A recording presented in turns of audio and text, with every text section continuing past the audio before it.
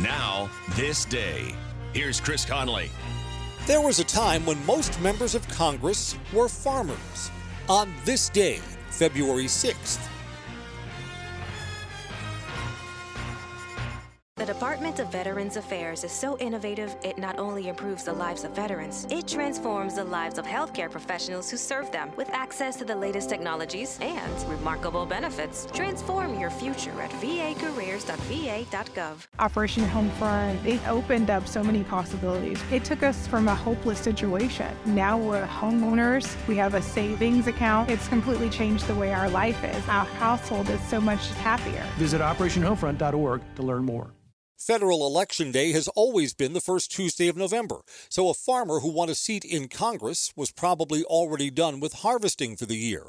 But before they could begin serving, they would have to put someone else in charge of their farm for springtime plowing and planting for next year's harvest.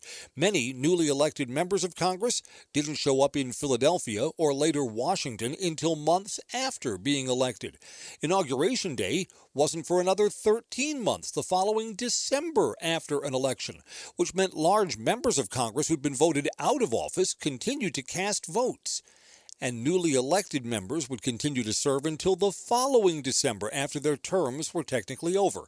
Such a long period of members of Congress no longer accountable to the voters would end with the passage of the 20th Amendment. It moved up Inauguration Day to the January following an election. On this day, February 6th, 1933. And on this day, our leaders should always be accountable to the people. I'm Chris Conley.